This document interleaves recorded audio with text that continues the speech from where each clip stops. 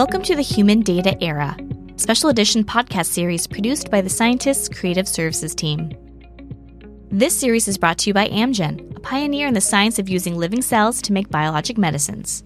They helped invent the processes and tools that built the global biotech industry and have since reached millions of patients suffering from serious illnesses around the world with their medicines. By studying human genetics, scientists discovered mechanisms that, when defective, cause disease. While this type of data is powerful, additional information can provide more insight on the human condition. Researchers and clinicians can now go beyond genetics, combining proteomics, metabolomics, transcriptomics, and environmental factors into a broad category of human data. In the series, Ray Deshaies, Senior Vice President of Global Research at Amgen, explores the potential of human data and the important transition scientists and clinicians are making to incorporate this wealth of information into drug research and development. By understanding disease risk through the information found in a person's genome, scientists can develop better therapeutics and clinicians can treat their patients more effectively. In this episode, I talked to Dr. Coudi Stephansson, founder and CEO of Decode Genetics, a biopharmaceutical company based in Reykjavik, Iceland, that collects and analyzes genealogical, medical, and genomic data at a national scale in order to identify variants that influence disease risk. We discuss his pioneering work in population-scale genetics, its applications in precision medicine and the healthcare system, and the difficult questions that access to these data raise. Hi, Coudi. I'm really pleased to be with you here today. You're one of the great pioneers of using human genetics and discovering genes that influence phenotypes. Tell us a little bit about your background and how is it that you gravitated towards becoming a human geneticist? In my former life, I was a neurologist and a neuropathologist. And besides my clinical work, I was working on neurological diseases using molecular biology, protein biochemistry, and I wasn't particularly successful. Then one day, we isolated the protein from human brain, cloned the transcript, and sequenced the cDNA. When we localized the gene through a chromosome, it turned out to be in the middle of a diseased gene. And that was the first step that I took towards human genetics. It became a very intense focus to figure out how we could go to the source information in the genome to figure out our human disease, particularly diseases of the brain. You started out University of Chicago, I believe, and then you moved to Harvard Medical School. When you made this decision to jump in with both feet into human genetics, you moved to Iceland, which to most people is not necessarily an obvious choice. Why don't you tell us a little bit about what drove that decision? First of all, at the time, it was really difficult to put together a large enough group to make a meaningful contribution to human genetics within a university. And secondly, I was absolutely convinced that the way to do human genetics would be to gather as much data as you could, both on the diversity in sequence and on phenotype, without having a focus on a particular disease or a particular phenotype. It turned out to be a reasonable approach because you could use data on individuals that were cases in one instance as controls in another. This was not just fairly effective, it was economical. In addition to that, Iceland is a founded population, which means that a relatively large percentage of the current population is accounted for by a relatively small number of ancestors. That means that a sequence variant that was rare amongst the founders is likely to be relatively common in the current day population, and this has turned out to be a particularly valuable attribute for us. One of the things I've learned from you is the distinction between rare variants and common variants and why the rare variants are so useful from the point of view of target discovery. Can you give us a little bit of a primer, if you will, on rare and common variants and what the particular utility of the rare variants tends to be? The common variants are common either because they came with us out of Africa, or they have been under positive control, or both. The rare variants are rare because they are recent.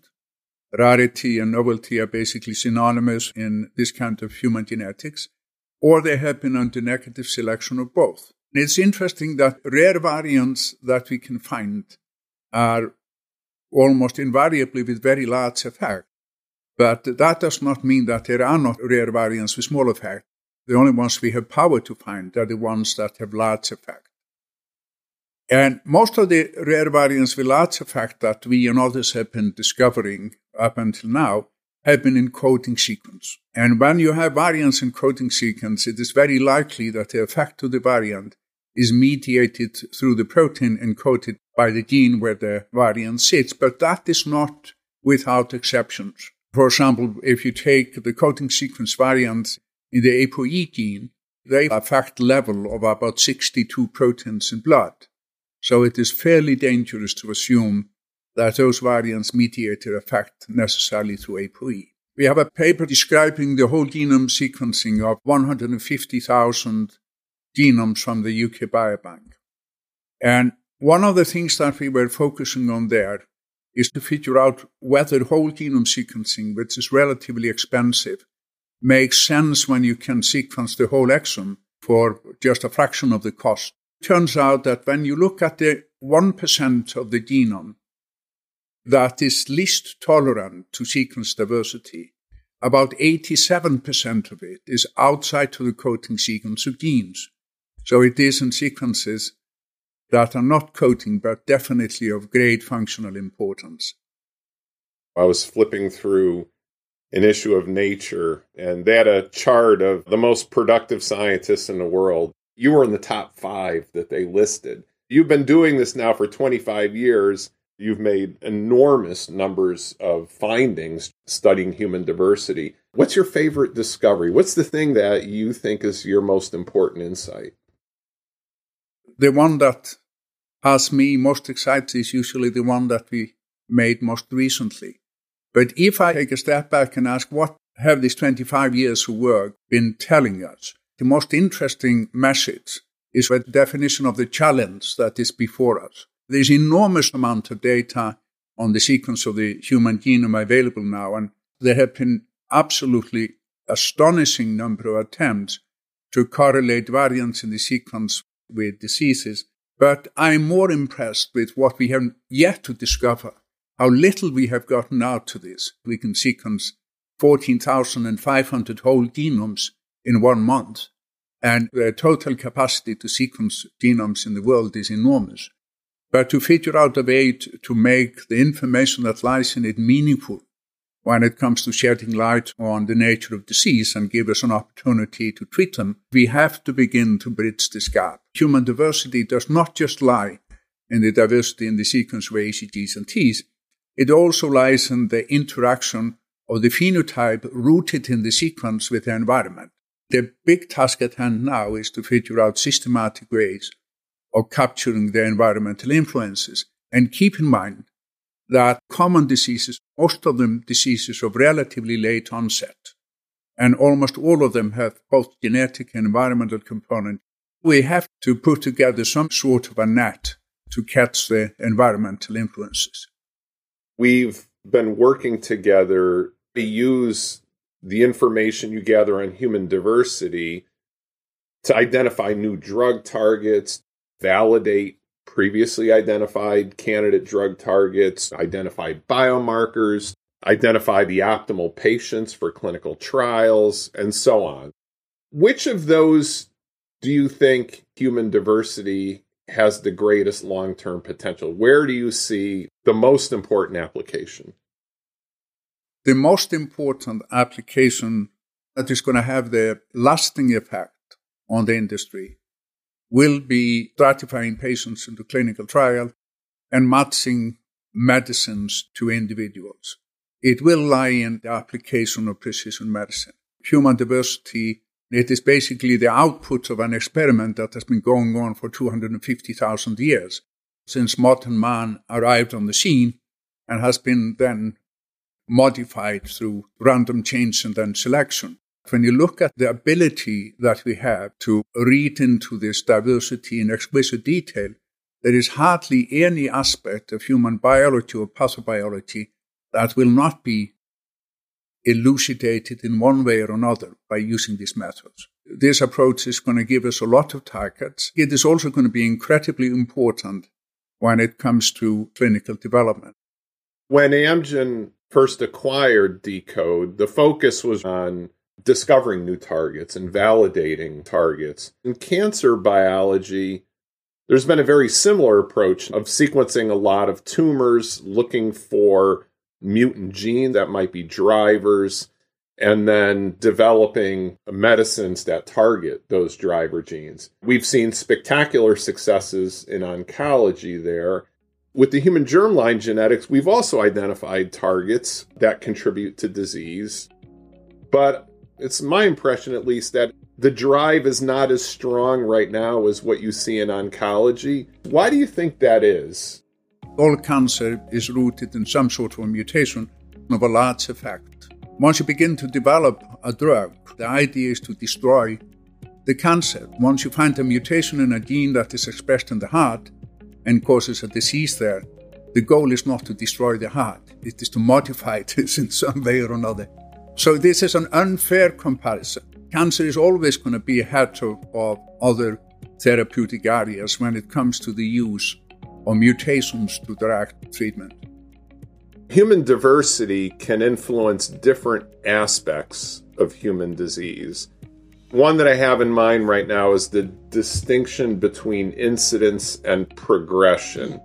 Alzheimer's is a really interesting example of that. Faulty processing of the Alzheimer's precursor protein underlies Alzheimer's disease. The accumulation of the A-beta fragment is a driver of disease. That's disease incidence. Once that fragment is accumulating in the realm of disease progression, targeting that has not been particularly successful. How do you think about disease incidence versus disease progression? Do you think that the same genes are involved in incidence and progression? Human genetics tends to reveal genes that control incidence. How do we go about finding progression genes if they're going to be different? It isn't necessarily certain that there are sequence variants that influence the progression. It is definitely possible that just once the initiation has taken place, that there are processes that are independent, at least of the genetics of onset, that take over. And there may not be an awful lot of sequence diversity behind differences in progression. Alzheimer's disease is an excellent example. The deposition of amyloid, which we look at as the initiation process, it can be stopped, the amyloid plaque can be dissolved, but the cognitive decline of the disease continues. It is somewhat similar to what you see in chronic traumatic brain injury. The boxer who receives many blows to the head retires from boxing and receives no more blows to the head. Nevertheless, the cognitive decline continues. We have to look at the onset and the progression as distinct phenomena. We have recently been looking at it in the context of atherosclerotic cardiovascular disease, where we have been not just looking at genetic risk, so-called polygenic risk scores, but also looking at risk scores assessed with proteins in blood. The two of them seem to be somewhat uncorrelated. Once the atherosclerosis begins, there seem to be forces taking over that are independent of the onset, which is fascinating. It is going to give an awful lot of opportunities of making new discoveries about the nature of disease that hopefully are going to lead to new methods to contain them. What do you view as the major conceptual limitations, as opposed to technical limitations, of using human data and human genetics to drive the discovery and development of new medicines? I would phrase the questions differently. What are the conceptual limitations to understanding human biology and pathobiology? Because then subsequent discovery and development of drugs, that's a little bit of a different task. Where we have the greatest need for more data are longitudinal data on people when they are healthy, then data as time passes and they begin to collect diseases. We are particularly in need of data like proteomics data, transcriptomic data, metabolomic data to map this path from normal function of an organ to an organ with a disease. In addition to that, we are in desperate need of more data on sequence diversity in people of other origins than European origins. We have very little data on people of African origin, Asian origin, etc. And we need that to be able to claim that we have the full diversity of the human genome. When Decode sequenced my genome close to 5 years ago now, you discovered a human disease susceptibility lurking in my genome. As gathering human data on people becomes more widespread, finding susceptibilities in people's genomes as they're being sequenced, many people would prefer not to know. A poignant example is Nancy Wexler, who spearheaded a consortium to discover the Huntington gene. Her father had Huntington's disease, so she had a 50% chance of having it. When the gene was discovered, she did not want the test done on her DNA. She didn't want to know if she was going to get that disease. As doctors begin using human data more and more, how do we respect that right of a patient not to know if they have a particular susceptibility? We have recently looked about 200,000 genomes from the UK Biobank, from Iceland, from Denmark, Norway, and Sweden. And about 4% of the population has a mutation that is actionable. Mutation in gene that clinical geneticists has determined is a mutation that causes a serious disease that we can do something about. So 4% of the population, according to our assessment, have a mutation that could lead to very serious disease or death if nothing is done about it. And the big question is, what do we do about it? Should we always report incidental finding of that sort? There is a law in Iceland that says that if you could save somebody's life who has fallen, for example, into the harbor, it is your legal obligation to try to save them. It is probably much more likely that you're going to die from many of these mutations than you would die from falling into the harbor. It's a difficult dilemma. I know of one instance where integrated delivery network in the United States offered people to learn about variant in the genome that causes a serious disease, and only 9% responded to it. I personally feel that we should use this data.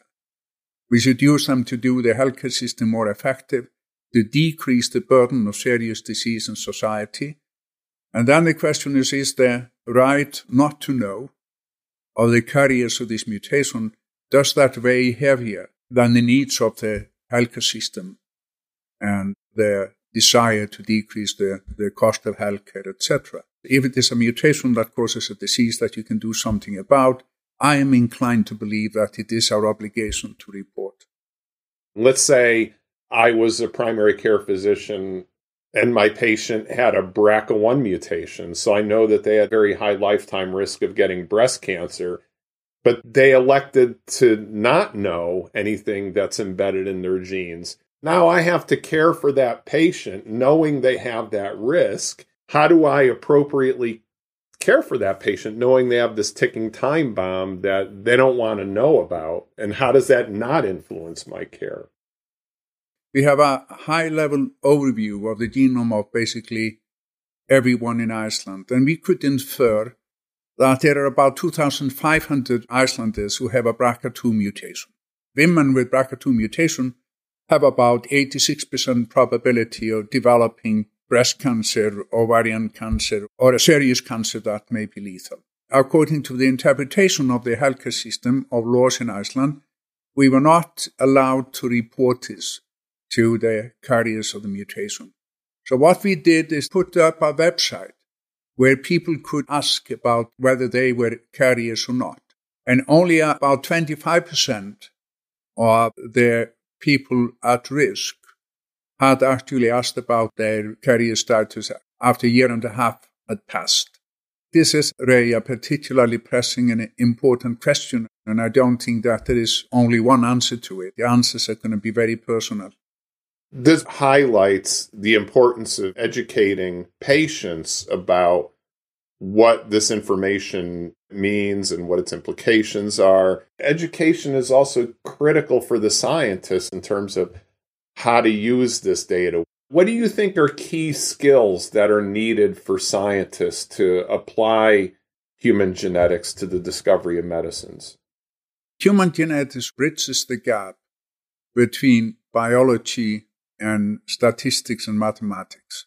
When you generate an overlap between two disciplines, it opens up the possibility of spectacular discoveries. When you begin to put genetics or the study of human diversity into context, it clearly raises some philosophical questions. When it comes to our own health, do we have obligation towards society? Can we be expected to know something about our weaknesses, our liabilities? Because if we don't, it's going to be costly to society. Another thing is, how should we deal with information that lies in the healthcare system and could be used to make discoveries that are being turned into methods to diagnose, treat, and prevent disease? So when you go to a hospital with a disease, the probability that a hospital will be able to help you is solely dependent on the fact that those who came before you with the same disease allowed the information on them being used to make discoveries. Should you have permission to take advantage of what is there because of the people who came before you, as you say, no, you cannot use information on me to make further discoveries to advance the healthcare system? These are complicated ethical questions that are becoming very important for society because we have started to look at access to healthcare as human right. And the question is whether that right should come with obligations. I'm going to conclude here by putting you on the spot for a couple of predictions. When do you think it will be the case, at least in developed countries, that when somebody is born, their genome will be sequenced just as a matter of routine? Probably within the next 10 years. We are being promised now by several companies that the cost of sequencing a genome next year will be down to $100. It is very likely, therefore, that within the next 5 years it will be down to $50 a genome. It is reasonable for the healthcare system to have the genome sequenced. Unfortunately, this prediction only applies to the developed parts of the world. When new technological advances come, they, in the beginning at least, increase the healthcare disparity. We have to begin to bridge that gap. Let's say I go to the doctor tomorrow because I developed a peripheral neuropathy, for example. When do you think it will be the case that the first thing the doctor will do is consult my genomic sequence to see if there's any clue to this ailment that's lurking in my genes? I think this will happen within the next 5 to 10 years. The diseases that are purely genetic are mostly the diseases of early age. The most common diseases in our society are of late onset. There you have the interplay between the environment and the genome. But still, when you look at the sequence of the entire genome, you develop polygenic risk scores that are based on a large number of variants. But this is already beginning to happen. When patients show up in doctor's office with a difficult diagnostic problem, it is becoming common that the doctor sends blood samples for DNA sequencing. Kadi, this has been an extremely enjoyable conversation. You are probably the person who's thought more about human diversity and its implications for human health and human phenotype than anybody else in the world. I look forward to our next conversation. Thank you, Ray. Thank you for listening to the final episode of the Human Data Era. And thanks again to Kauri Stefansson, founder and CEO of Decode Genetics. To dive further into this topic, please join Amgen scientists at the Human Data Q&A webinar discussion November 16th, 2022. Register for the event at the link provided in the episode notes. To keep up to date with this podcast and learn about future series, follow The Scientist on Facebook and Twitter, and subscribe to The Scientist Lab Talk wherever you get your podcasts. This podcast contains forward-looking statements that are based on the current expectations and beliefs of Amgen. All statements other than statements of historical fact are statements that could be deemed forward-looking statements, including any statements around the potential science and innovation of genetics and drug discovery. Forward-looking statements involve significant risks and uncertainties, including those described in the Securities and Exchange Commission reports filed by Amgen, including our most recent annual report on Form 10-K and any subsequent periodic reports on Form 10-Q and current reports on Form 8-K.